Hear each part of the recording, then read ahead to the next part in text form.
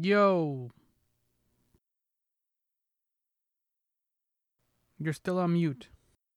All right, there we go. Sorry, my AirPods were not unconnecting. They kept trying to connect, so I had to fix that.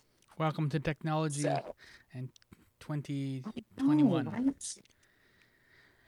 And welcome to my Summer Lair Space Station Oddity. Today's topic is top 5 monsters, horror related, horror-ish, sci-fi horror monsters, Mm-hmm.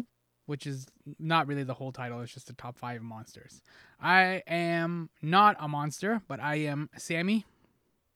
I might be a monster. I'm Stephanie. All right. You're generally pretty sweet. I don't think you're a monster, but I could also be wrong. So, I uh have my moments. I mean, I'll call a spade a spade. I mean, I can throw down with the best of them if need be. that I believe. That I totally fully believe. Um Why? yeah. So, we are talking about monsters because of course it's Halloween, October, that fall wonderful season. It's best time of the year, really. In your face Christmas. So, we are going to start with our top 5 monsters and I'll have you go first. What is your one of your all-time favorite monsters?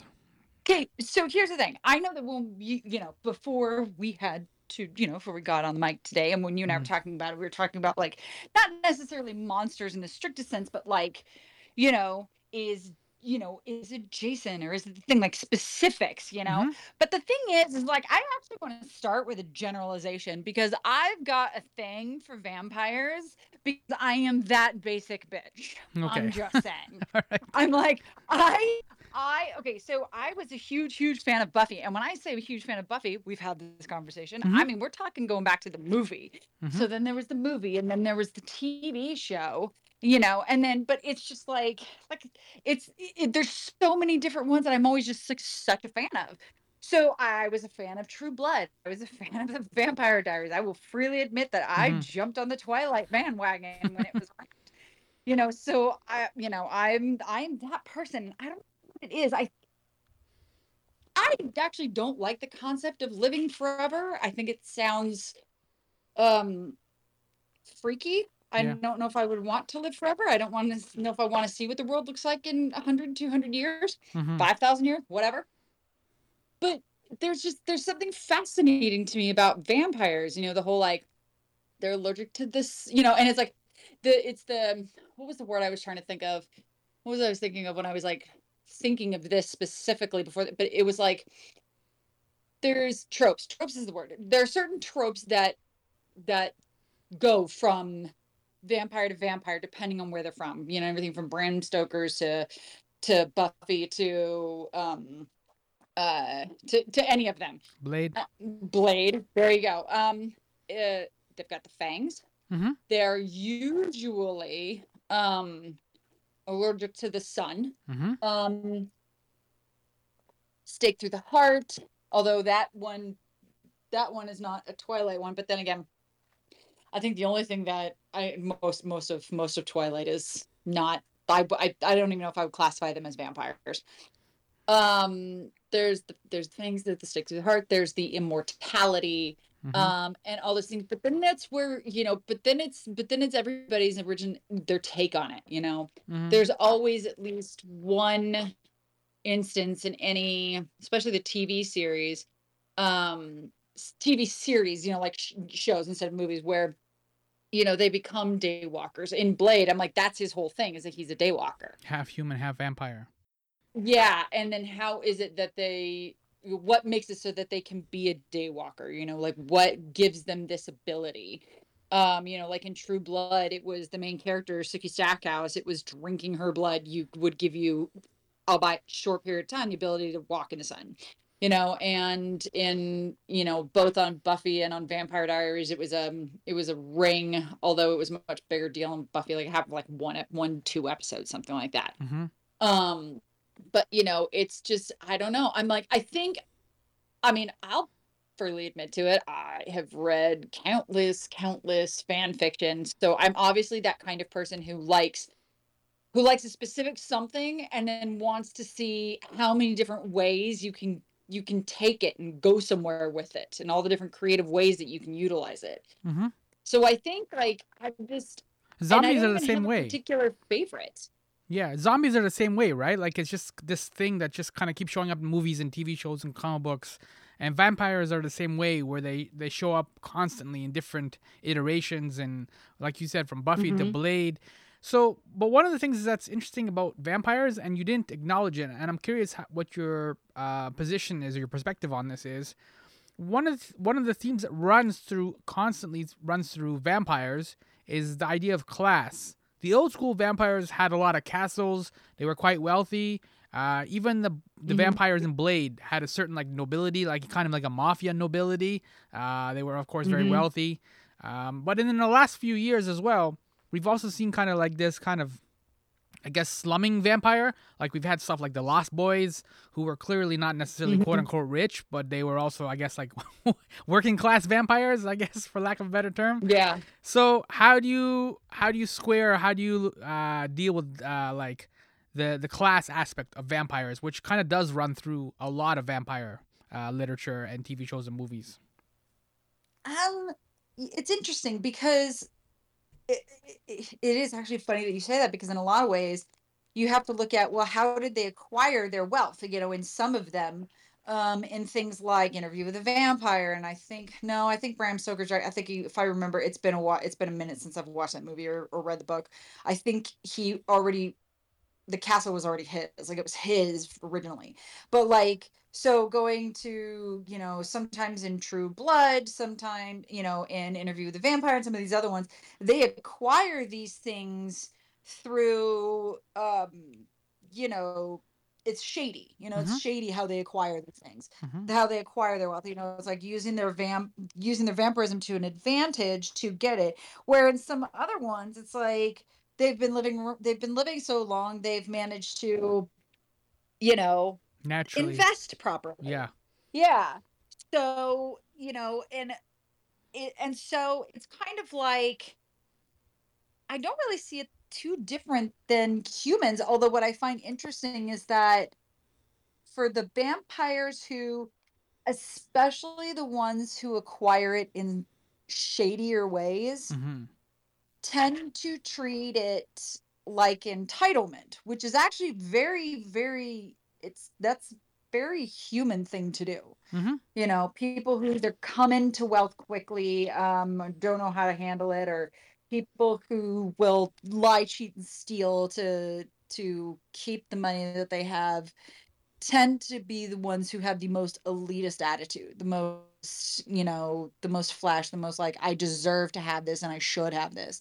Whereas people who either, they're just, they've had their wealth for so long, they're kind of, they're old school wealth, or it's just sort of been like good investments and good business practices or whatever it is, tend to be a little bit more, well, not like that. And so the human nature aspect of it, where class comes in. Um it's so you mentioned, like the whole, like some of like the working class vampire versus one who, on Buffy, the two main male vampire leads, so there was Angel and there was Spike, are basically the two sides of that coin that you're talking about.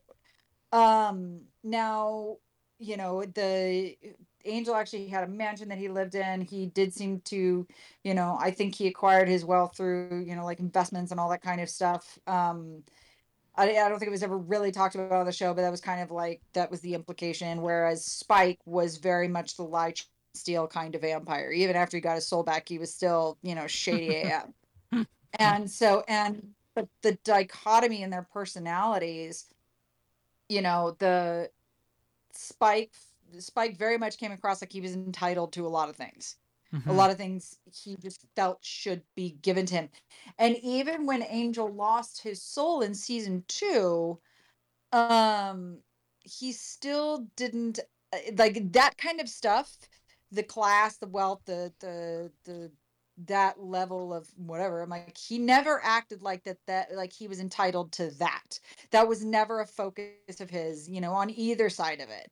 So I guess it really just depends on, I don't know, it's like it's such a human thing. It's nature that comes through in these characters, and it makes you wonder. It's like, it's like you have this money. It's like you live an extra 100 years or 500 years or 5,000 years. It's, you get to a point where it's like how do you even how do you even view money? How do you view wealth? How do you do you just, is it just a thing that you like?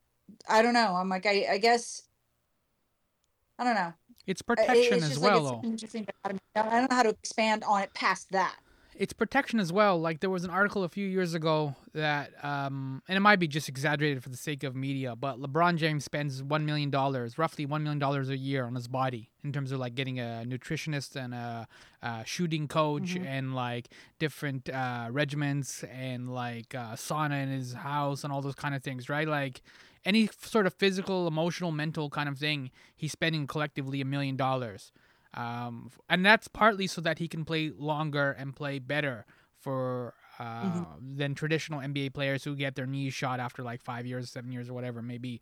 But that's what really kind of, it echoes a lot of what vampires need the money, because they have their lifestyle is a little bit weird, so they need a lot more protection, right? So they're like the LeBron James of horror, where they need to spend $1 million a year, right? Because some of them can't go out in the sun. They need to like either be in a castle or some sort of place where that's not quite accessible.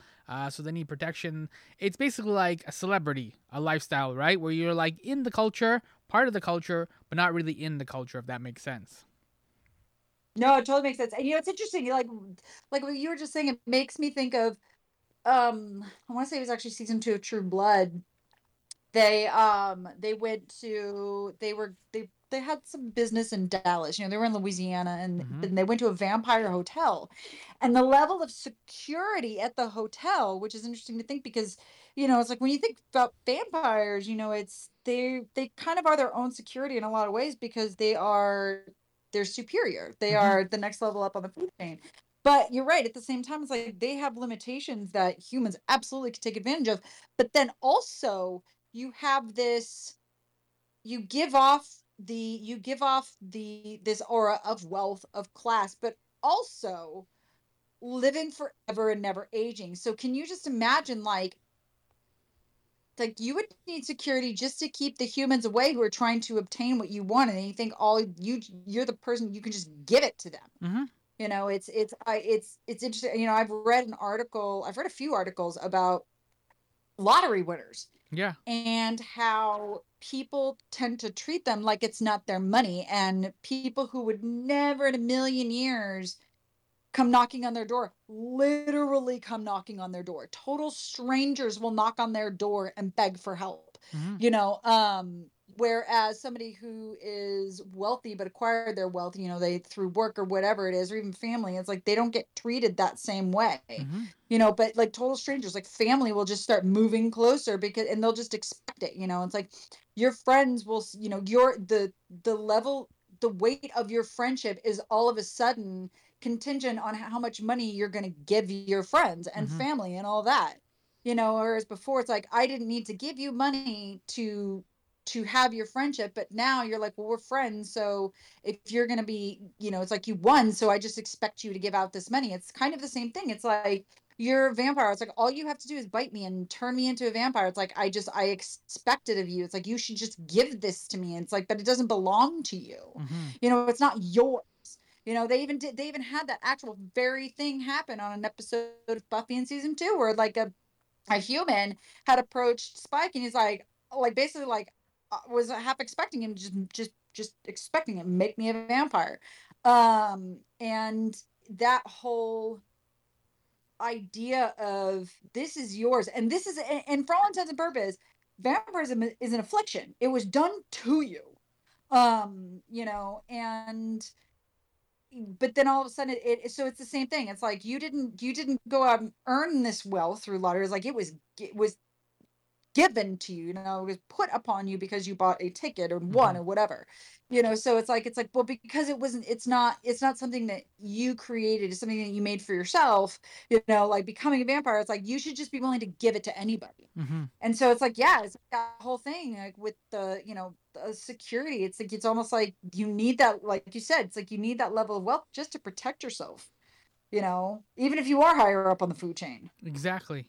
So I want to stay with. I also cheated as well. I have a species as well. I guess vampires are a species. Let's go with that. I'm not really sure what they are. And I have a species, and it actually also ties into this discussion we're having on wealth and class, which is the alien species in They Live, the John Carpenter movie. Because that thing was, those things were frightening. What it was if nobody's seen it, like obviously you need to do your homework, and like that's like a must-see movie. But the Rowdy Piper, the wrestler, whose name was in the movie was Nada, which is nothing.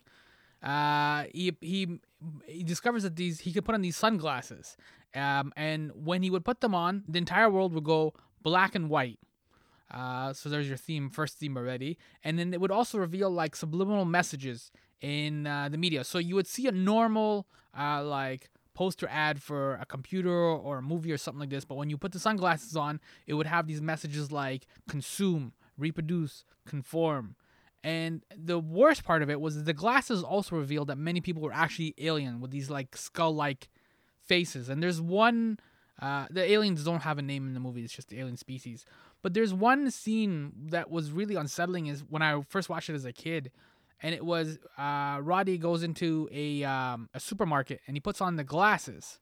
And so you see the aliens just doing normal things like shopping. They're buying cereal, checking fruit to see which one's ripe or not ripe. Like they're doing the exact same human things, but it's because he has the glasses, he can see who they are, right? Whereas most people can't. And so that was the frightening thing, was like the world looks ordinary when he takes the glasses off, but when he puts them on, it reveals the true nature of the world. That's funny, actually, because just last night, so me and my roommate are doing, a watch for me, because I only saw like an episode here or there when it was originally on, but a rewatch, to several levels deep rewatch for him of Voyager, Star Trek Voyager. Yeah. And just last night, we watched an episode where like there was all these afflictions happening to the crew. And it was, who's the one who first discovered it? Oh, the Seven of Nine. Discovered that when she looked at it from a certain perspective, I think like she had to be like her ocular implant or whatever. Yeah, thank you. She could see that there was this alien species that was like just like slightly off in subspace that was doing experiments on them. But it's like to everybody else, it just like it looked normal, and then you see these. Then she looks, and there's these aliens that are literally putting these what look like massive acupuncture needles, like massive ones, into Janeway's head. No one else can see them. No one knows they're there. But it's like all these things that are happening to people. It's like it's fascinating, that whole like that's terrifying to me. Yeah, that's why I put them on the list. Yeah, because it's just like, all of a sudden you look around. It's one of those thoughts I always had. It's like, okay, so what I perceive as blue, what the whole world perceives as blue, is outside of human eyes. Is it actually blue? Like, it's like, and there's no way to actually know that. It's like there's no way to actually see it from a perspective other than your own eyesight. Right. But it's like what if the sky is actually like bright yellow or like or red or green, but our eyes perceive that differently. Now, technically speaking, as like, no, blue is blue. Like what we perceive to be blue is what we have designated as blue. But like, what if it looks different, like outside of what our eyes are seeing? And it's that whole kind of concept was like, what does the world look like outside of what our eyes visually see? Like, does it even exist outside of what our eyes visually see? And it's like that. It's like I'm looking around and I'm like, oh my God, what if there's like aliens? I mean, I know I have a ghost in my apartment, but I mean, like, what if there's aliens? That way I have a bad day sometimes because they're doing experiments on me. Well, this is the thing. And then it becomes harder to convince people. Like in They Live, he was only able to see it because he had the sunglasses, right? 7 of 9 was Yeah. only able to see it because she had the ocular implant. So it's a very similar device, but it's like, how do you then go around telling people, like, you can't give the glasses to everybody. You don't know how they work or they don't work, so you can't just like mass manufacture them or whatever, as if the aliens are not going to stop you anyways. So then you become stuck in this weird thing of like, you saw too much and now you can't unsee it too, right? That's the other part of the horror, is like everyone else who was living in that world was happy, and they didn't know they was getting subliminal messages. They didn't know that like that this alien race had taken over and was like using global warming to make the Earth like their own planet, and like the humans were going to be destroyed. Nobody had any clue except for this one dude named Nada, right? So it's like that information as well is horrifying, because it's like you can't get rid of it. It's with you forever. Yeah. Have you ever had? Is there anything that you've ever watched in a horror movie, like just be one scene or one whatever, that affected you for the rest of your life? Yeah, the shower scene in Shining. So now when I go into like a bathroom, whether it's one of my own or like I visit a friend or something like this, I have to make sure that the shower curtain's pulled back. Like this kind of weird OCD horror trait or something like that. So that's it. Mine is the movie House. Is it called House? Yeah. The one with the hand that just pushing the doorbell? Not that's the cover, but it's like it was seeing the monster it was in a mirror. Okay, now here's the thing. I saw this movie. Was it in the 80s? Mm-hmm. Like I saw it. I was a kid, like a kid when I saw this movie. But I do remember specifically we were living in the house my parents live in now, so I had to have been at least 8 years old, because that's when we moved from this condo from when I was as I was born in. And so I had to have been at least 8 years old, but I was really young when I saw this, and I saw it by myself. I got tripped over it one night on TV, and it was, and I saw it pop up on, I think I actually saw it on, like I was skimming through Shudder a couple days ago, and I think I saw it, I almost turned it on and then didn't. But so I don't know if I'm remembering it correctly, but I very specifically have this memory of seeing the monster, whatever he was, in a mirror. Mm-hmm. Like he wasn't. And we've all seen like the whole like mirror thing, like seeing something in a mirror that isn't there. It's like, that's not new. Yeah. But for some reason, it stuck with me for so long. That, and also I think it was in the third Poltergeist movie, the way the Poltergeist was like, she was walking down the hallway, and every time the mirror like broke to the next mirror pane, like you saw him pop up in every single one. I not handle mirrors that face each other and go into infinity. That freaks me out to no end. Mm-hmm. And then also the way my parents' house is structured, that when you when you get to the top of the stairs, there's a hallway that goes from the front of the house to the back of the house, and in the back of, like, there's a doorway on either end that leads to a different room. Well, in the back where my parents where the master bedroom is, where my mom's vanity sits, the mirror reflects directly down that hallway. And I cannot tell you how many times I had to like avoid looking at it, because if the hall light was on, but that bedroom, which was my room, like at the other end of the hall, if that light wasn't on, so it looked like just like bright light that leads into like pitch black, terrified me to no end. And still to this day, if for any reason my parents are not, like, if I'm staying at my parents, I'm at parties, I'm staying at my parents' house, no one's home, I can't look in that mirror. I cannot look at I cannot look at that vanity mirror, because like those specific things have like just like unmoored me for my entire life. Yeah. Nope. I think that's why I couldn't turn on House, because I was like if I watch this movie, I'm like, is it gonna am I going to remember it the same way, or like is it going to, like, how is it going to be? And I'm like, I couldn't turn it on. I'm like, I don't want to watch it and then go, okay, like I was justifiably terrified, as opposed to just being like, okay, well, you were a little kid, in it, you should have that young. I don't know. When I keep thinking I'm going to turn it on and watch it, and I'm still not able to pull the trigger. It One stays day. with you. Yeah, because one of my other monsters, it doesn't like necessarily terrify me as much as that hallway mirror, but it's Freddy Krueger, which is because he does two things. One is he attacks you in your dreams, which means you have to sleep, right? Like there's like with Jason, for example, you can just leave the forest, right? You can leave Crystal Lake, and then you could just go and you can go like to like Milwaukee or something, and then you'll be safe, right?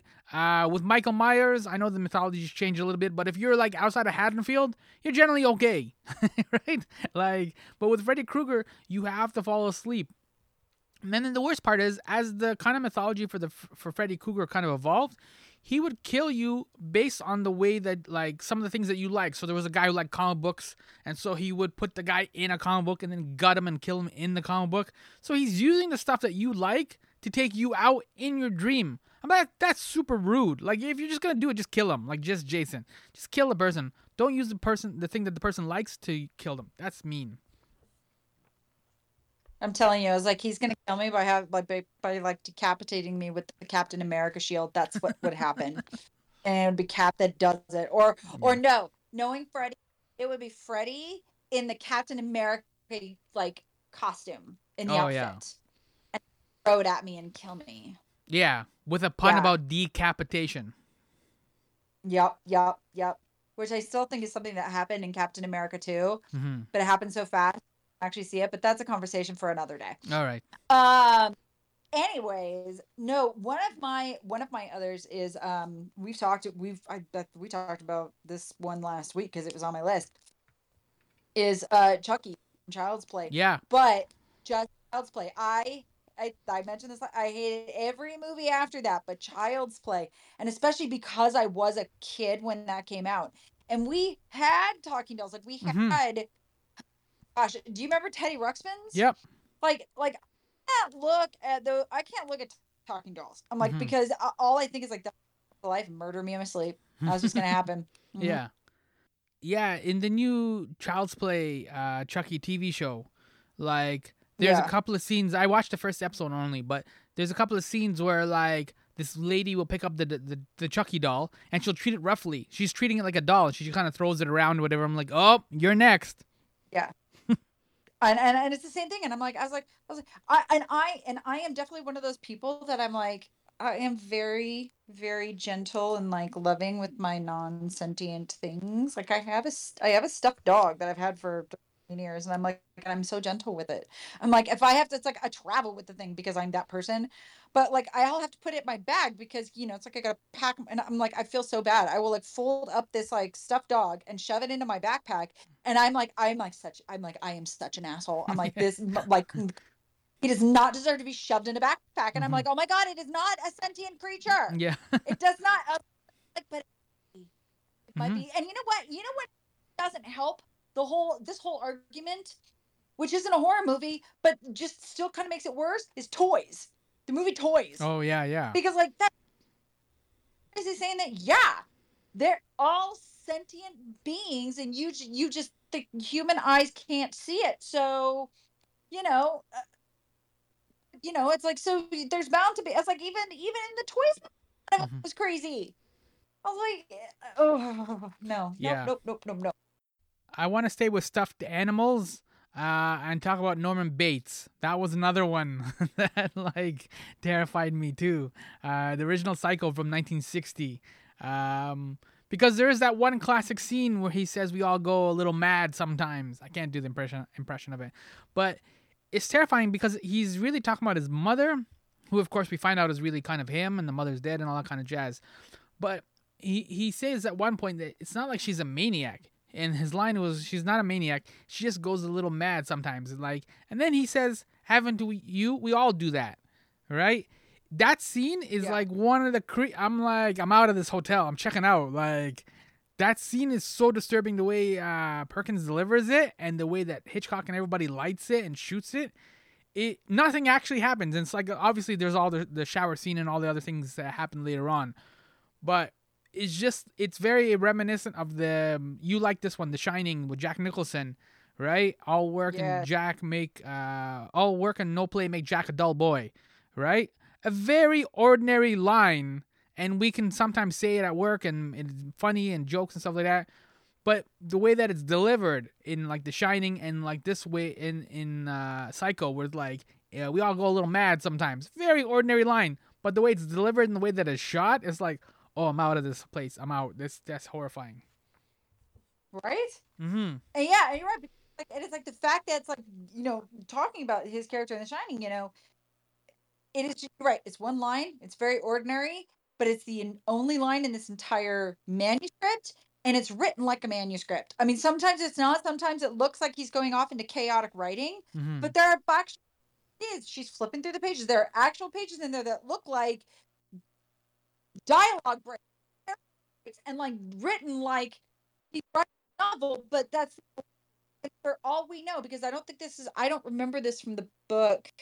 And I know it's not in the movie, but like he initially, because that was from like line one from the minute he got there, and so like you got to wonder, is like in his head, is he telling a story? Like he doesn't know that he's writing this. He doesn't know that he's writing this over and over again. He's like he has a whole story that's being recounted, and it's like, and that's why it gets written, and it's just like it's unnerving. It's Mm-hmm. not even necessarily scary. It's not even necessarily. It's unnerving. So Norman Bates, it's unnerving. Yeah. It's like you are that serial killer that has like an absolute nuclear family that is like a totally normal family. Mm-hmm. Like those serial killers that have existed, where it's like they have these like two separate lives, where they're a complete and utter psychotic, sociopathic serial killer, and he's got a wife and 3 kids, Yeah. and no one knows. I'm like, it's just unnerving to think that like it's the same person. It's the same line. It's just, you're like, this normal is completely psychotic, and it shouldn't be. Mm-hmm. So mine actually sticking in line with humans that go psycho, that go crazy.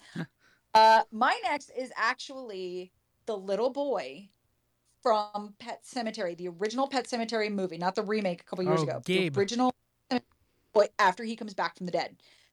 Yeah. Gabe. That, Right? yes, Gabe. That kid Mm-hmm. never really looked into what became of him, the actor, the kid, in the real world, because I don't want to know if he actually became unhinged, because little kid was what, like 4, Yeah. 5, something. He was very, very young when they filmed it. And I'm like, and he's still just the way he portrayed that crazy, basically practically demon possessed evil Mm-hmm. version of their child. I will never unsee that. I will never unsee that. Like that thing where he takes the scalpel and cuts the back of his ankle. I'm like, I feel that just Yeah. Yeah. thinking about it. And just the look of pure evil on that kid's face. I was like, it reminds me of Macaulay Culkin. What was that movie? Home The Alone. Good Son. Oh yeah. No, The Good Son. The one he Yes. did when he was a kid with no, but the one he did when he was a kid, he did it with Elijah Wood. Okay. Yeah. Yeah. Yeah, and I don't know if they were like, I think they were cousins or something, and Elijah Wood's parents died, and he went to live with his, his aunt and his cousin, and she has to do the whole like Sophie's Choice at the end, and she totally lets her kid die because she realizes he is absolutely pure evil. Mm-hmm. It's that whole thing. You're not do that as well as you do. You are way too young to be able to act that evil. Yeah. But that kid from Pet Cemetery haunts my nightmares. I couldn't. So that, and I don't know. I think I've definitely got a thing for stuff that affects children or childhood, and like it, like Chucky and the kid from Pet Cemetery, and just stuff like that. Just, I don't know. There's just something about it that I think makes it extra scary to me, You like them small too. Like you can step on them. Why is that terrifying? because it's like a cat. Cats get under feet, and a cat can trip you, and if you fall wrong, it'll kill you. Yeah. All right. Well, cats are crazy though. It's cute. I'm looking at my cat right now, and he's giving me the eye. Don't get any ideas. He tries to trip me every. But yeah, and it's something like that. I mean, it's like, actually, it's a good point, Meg. It's like, when if it's big, you can see it coming. Mm-hmm. When it's small, you can't. Yeah. I mean, that little kid in the Pet Cemetery, when he uses the scalpel to cut open the guy's, when he slashes the guy's ankle, Herman Munster's ankle to be specific. Yes. He's hiding in a small space, Mm-hmm. and that it's like they can hide in small spaces. They can be hiding in places you can't see, which almost goes back to what you were talking about with They Live. It's it's right there in front of you and you can't see it. Yeah. Oh, they're right in front of you and you can't see them because they can go in places that you can't get to. That's why my other one is also the same thing in terms of dealing with the ordinariness, right? Which is HAL 9000 from Space Odyssey 2001. Oh God, yes. How that thing freaks me out. Yeah, he's a psychopath. Well, it's a psychopath, I guess. He or it or whatever you want. I don't know what the gender is for the computer, but yeah, like it's again, it's just like it's very ordinary. And when the movie starts and stuff like that, they're playing chess with it. It's very like it seems very benign. But then as the movie goes along, it starts even doing that creepy thing where it starts to lip read and things like that, like things that they didn't realize that it could do. Didn't realize it had adapted. And so that's also the thing too,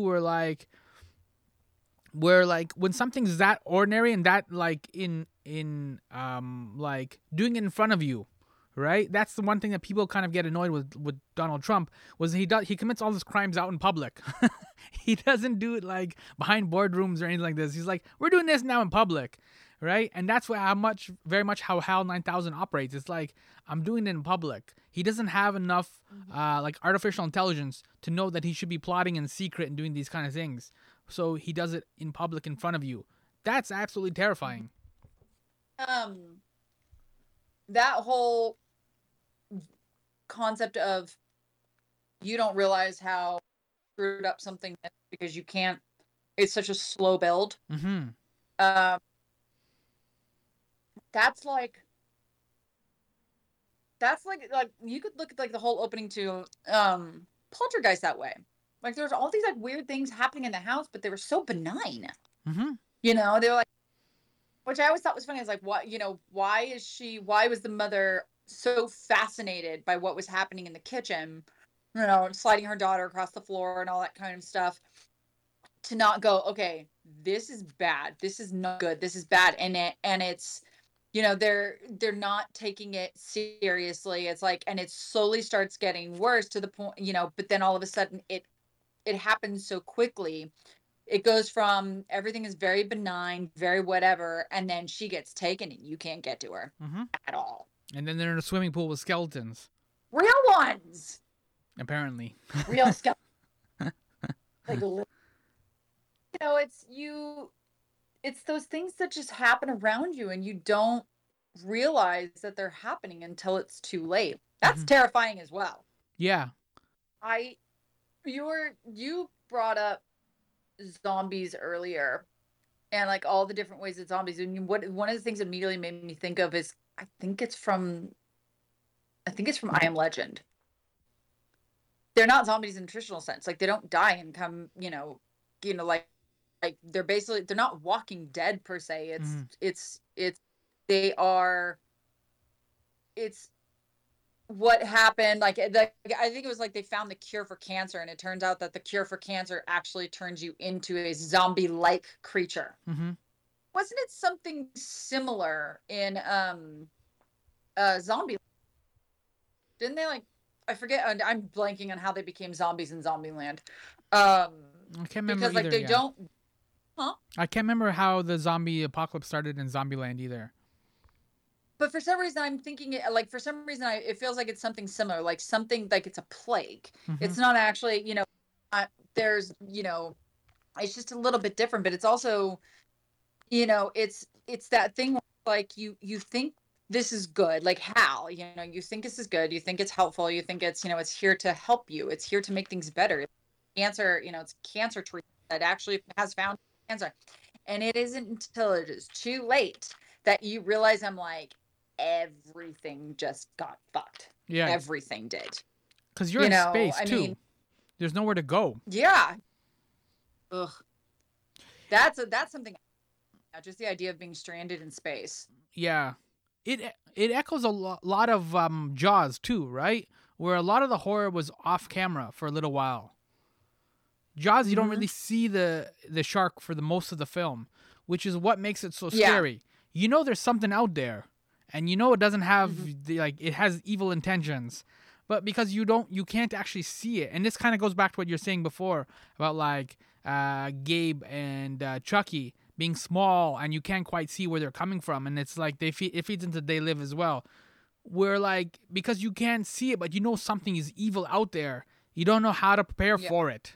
Right? Like, if there's a fire or something, you can go get the fire extinguisher and put it out. You know how to deal with certain things like that. But when there's something evil and it's just quote-unquote out there, then you're toast. Well, it's like, it's interesting because, remember we were talking last week and we talked about Paranormal Activity and how I was asking, I was like, why didn't they just leave the house? Why did they choose to stay in the house? Which is the age-old question of any horror movie. I was like, why did you not just leave?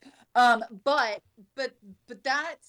that actually lends itself to one of my other favorite monsters, which wasn't even really a monster because I refused to see the second movie. Was the witch from the Blair Witch Project. Like their whole was them. It was them. It's like they were basically doing it to themselves, but being controlled by this entity, and there's no getting out of it, there's no getting around it, there's no escaping it, but you don't know where it's coming from, you don't know what's causing it, you never really see her in the movie, and that's so terrifying because you get to the end of it and you're like, okay, if you were somebody who was able to escape, would you rationalize your way out of it that somebody within the group, like, it was not anything that was paranormal, but actually just something very normal. And, somebody went crazy, and managed to do all this. Or, do you, like, what do you believe? Because in those sorts of instances, like the way we survive things is rationalizing around them. Or like in the case of something that is extra traumatic, our brains actually shut down and make us not remember it. That's for a reason. Trauma. There's a reason. Car accidents or whatever. So it's like, it's terrifying to me to think that it's like you think you're trying to find a way out and there's no way out, and you can't tell that there's no way out. There's nothing there to inform you that there's no way out. It's just that there's no way out. It's just, you're just in a forest, and you think you're walking in the direction back from where you came from, but you're actually not, but you are, but you aren't, and it's like, you don't realize that you're trapped in this until it's too late. And they never really know what causes it. Other than they're there to investigate the Blair Witch. That whole concept freaks me out. Yeah, it's the classic curse, right? The whole thing of like, if you go into the mummy's tomb or something like that, Indiana Jones, certain things like that, there's curses. And a curse is incredibly hard to quote unquote fight, like you said, because you can kill Jason and Freddy and Michael Myers, and we've seen them killed number of times. And at the end of every movie, they get the head chopped off and those kind of things. And it seems like everything is good, and then the sun comes up and everybody goes home. But when it's a curse, then it becomes a lot more difficult to quote unquote negotiate and to deal with and to put that fire out. I'm trying to think of some movies like where, well, I mean, it's funny because I'm trying to think of some movies where it's like, I wanted to say like, well, with curses, it's like, if you know specifically where it comes from, like what the curse was it was put on, and like that's the hard line of being able to get out of it. And my first, I was like, okay, well, what are examples of that? And the first thing that popped in my head was like, well, Harry Potter. I'm like, no, I'm not bringing Harry Potter into this. Well, because the reason I brought up curse too was because my last monster, I actually like this monster too a lot, is the Incredible Hulk. Specifically the 70s TV show, the 70s, 80s TV show. The description for the TV show, the TV guide description is David Banner, a fugitive scientist, has the curse of becoming a powerful green monster under extreme emotional stress. He is the Incredible Hulk. So it's kind of a weird thing because it says David Banner is a fugitive scientist. And then at the end, it's like he is the Hulk. So by the time you get to the end of the description, he's transformed into the Hulk. And that was the other thing too, with like this like rage that he couldn't control, where like it would cause so much havoc. And yes, he obviously is like quote unquote helping people and fighting for. He was fighting for like homeless people in the TV show. In the movies, he's part of the Avengers, and he's kind of a good guy, but he does blunder through things a lot, and it is kind of a curse where like he has this other side to his personality. Again, that Dr. Jekyll, Mr. Hyde kind of thing, where like he can't Yep. quite control it.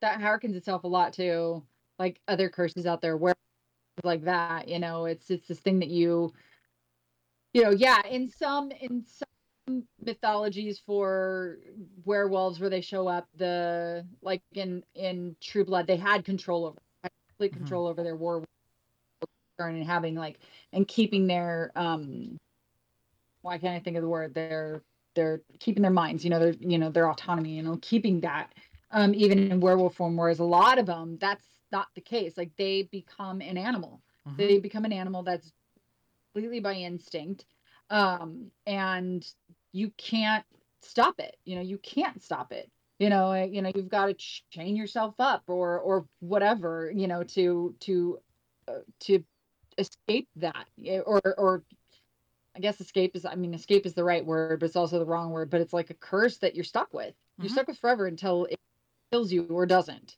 Like Gremlins. Is in all the ones where they're like, we just become an animal. They rarely is it ever written that when they become this animal that they remember what happened. Mhm. So it's like you have this actually basically once a month turn into a killing machine, and you have no memory of what you did in that state. You have no idea what you've done. No, none. Yeah, that's a horrible way to live. Horrible way to live. Although that's not my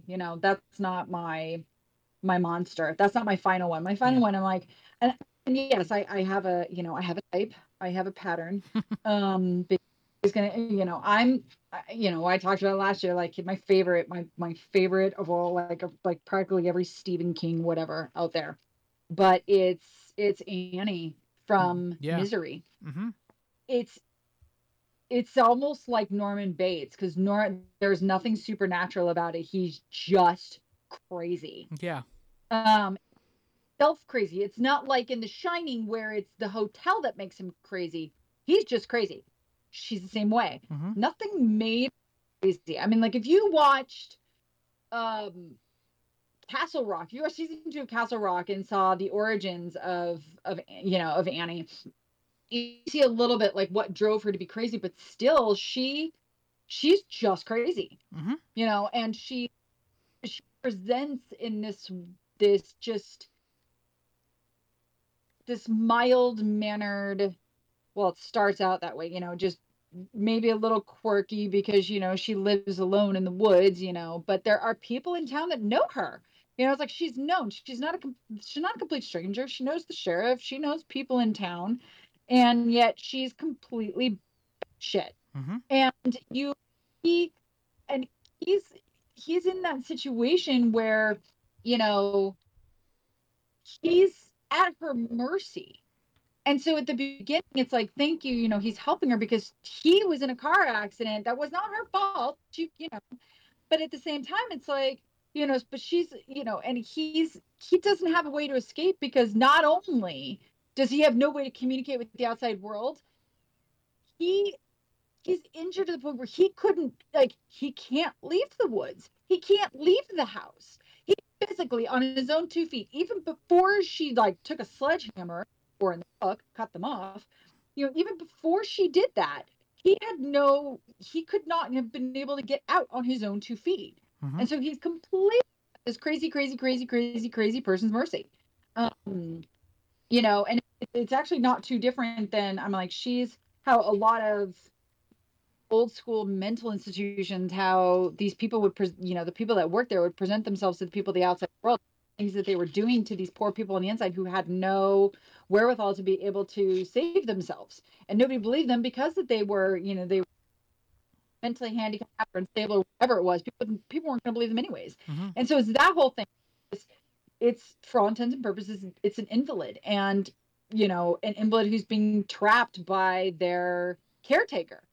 And she's just, and the lengths that she goes to and doesn't just trap him, doesn't just try and keep him, but takes something that he loves, something that is his, something that has been his life's work into the evil, you know?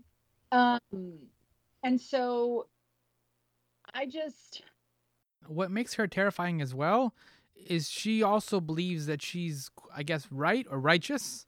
There's that one scene Yeah. where he gets out of the bed, out of the bedroom, and he finds her scrapbook. And there was this is in the movie. I can't remember the book that well, but in the movie, and he finds her scrapbook, and there's like a number. Was it children or was it seniors that what she was killing? She was mercy killing, basically. Like it's insinuated, she was killing children. killing children.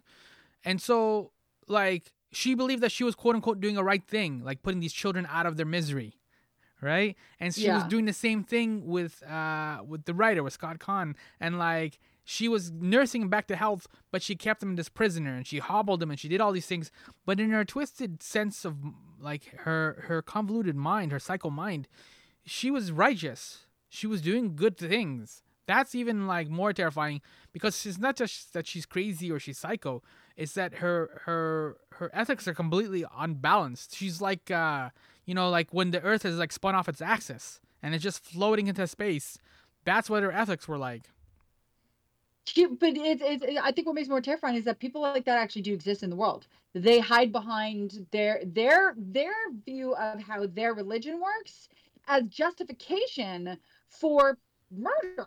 I mean, Yeah. like the Spanish Inquisition, perfect example of that. Like people hide behind it, and people who go and say, well, you're evil, you're dirty. It's where conversion therapy comes from. It's people who blow up Planned Parenthood. It's like they think that they're justified in killing these people because they're dirty. Like what she calls them dirty birds, and where she is not, and she is righteous, or she's doing the Lord's work, which is just like you said, it's completely spun off its access viewpoint of what she's using as her ballast.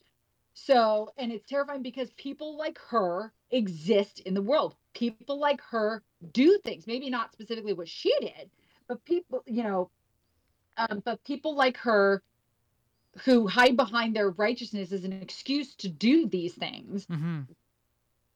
Walk and talk every day. And by the way, you said this last week, and for some reason I was like, I think that's wrong. And then you said it again just now. I must correct you. It's not Scott Conn, that's his son. It's James Conn. I'm like, why does that not sound right? Why do I think that's his? Okay. I couldn't remember. James Conn, you're right. Scott Conn is the son. Oh man, I'm giving the son too much credit. Hawaii 5-0. All right. Maybe I'm wrong, and then I forgot to go look to see if I was wrong. And then you said again, all of a sudden I'm like, it still sounds wrong. Why? I'm like, and then it like popped into my head. I never remember. All right. But yeah, it's the that's people, those sorts of situations, completely non-paranormal, Mm-hmm.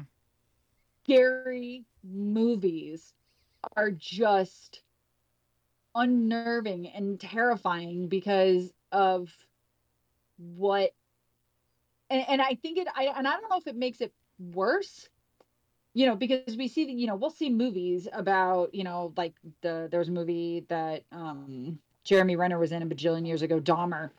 Oh One yeah. of the first things he ever did, where like that's based on a real person. It's like the Zodiac Killer, like all these kinds of things. I'm like, these are biopics for all intents and purposes about actual people who did actual horrible, awful things. Mm-hmm. But then you look at these movies that are not based on horrible, awful people that existed in the world, but something that came from someone's imagination, like Stephen King, coming up with, for coming up with Misery, or Psycho, or Seven. Seven is an excellent example. Like there was nothing paranormal, nothing supernatural about that, and it was one of the most I've seen it one time. I will never ever ever watch that movie again. Mm-hmm. I'm like, I've seen it. It is burnt, and I saw it 20 years ago at least. It is burned into my head for the rest of my life. I will never watch again. And it also harkens back to that one I was talking about last week. I told you should go watch Funny Games, the original Funny Games. Right. These are not supernatural. They're just crazy. Yeah, and Terrifying to me. Yeah. That I think the touch of real world is terrifying. yeah, 7 is terrifying because almost all the stuff happens off camera. He never actually kills anybody on camera, right? Which is Nope. like that's even more scary because your mind fills in the gaps, right? And so when you try to describe 7 to people, it's just like two cops chasing the serial killer. That's basically what the movie is. And it sounds like every other movie that's been made since like the 80s, basically, right? But when you actually watch it, it is incredibly creepy and incredibly sinister. But quote unquote, nothing actually happens on camera. What was the sin? It wasn't I can't remember. I think it Gluttony was was a whatever the fat sin. guy who ate too much until his stomach burst. I'm thinking about the one that he could like chain him down for a year and like the room was filled with Sloth. air freshener. Sloth, thank you. Yeah. Okay, Yeah. I was like, I knew it was set in sloth. That I think is probably I personally think is the best example of what you're talking about because everything else could have just been like it happened in an evening, it happened quickly, but that one didn't. Year on for a year. Yeah. So like what? It's like that was his misery. You know, it's like what happened to this? It's like we all thought, you know, you see torture in films or you hear about torture that's done on people, torture like people being tortured, but even still, even if someone is tortured for hours or days, it still is over in a fairly short-ish amount of time. This person was tortured, truly horrifically tortured for a year. And so, and you're right, you never, it's like what happened, what was he doing to him that got him to that state? And it's just, I think you're right. I think it's the fact that you never actually see him do any of these things. You only see the aftermath of it. And they're just I know I think a lot of it comes down to how gruesome they are, horrifying and gruesome they are. Yeah. All burned into my brain. So we will leave it on that happy note there. So those are our top 5 monsters. As you can see, we kind of veer into a few other ones, including Kevin Spacey in 7 and a couple of other ones. Thank you for hanging out. This has been a fun Halloween season to kind of go into these movies, into these creatures and monsters and terrifying events and experiences. I've been Sammy. I have been possibly sentient being Stephanie. Oh, nice. And there we go. Even though we covered quite a bit, there's always room for more. Thank you. Peace out.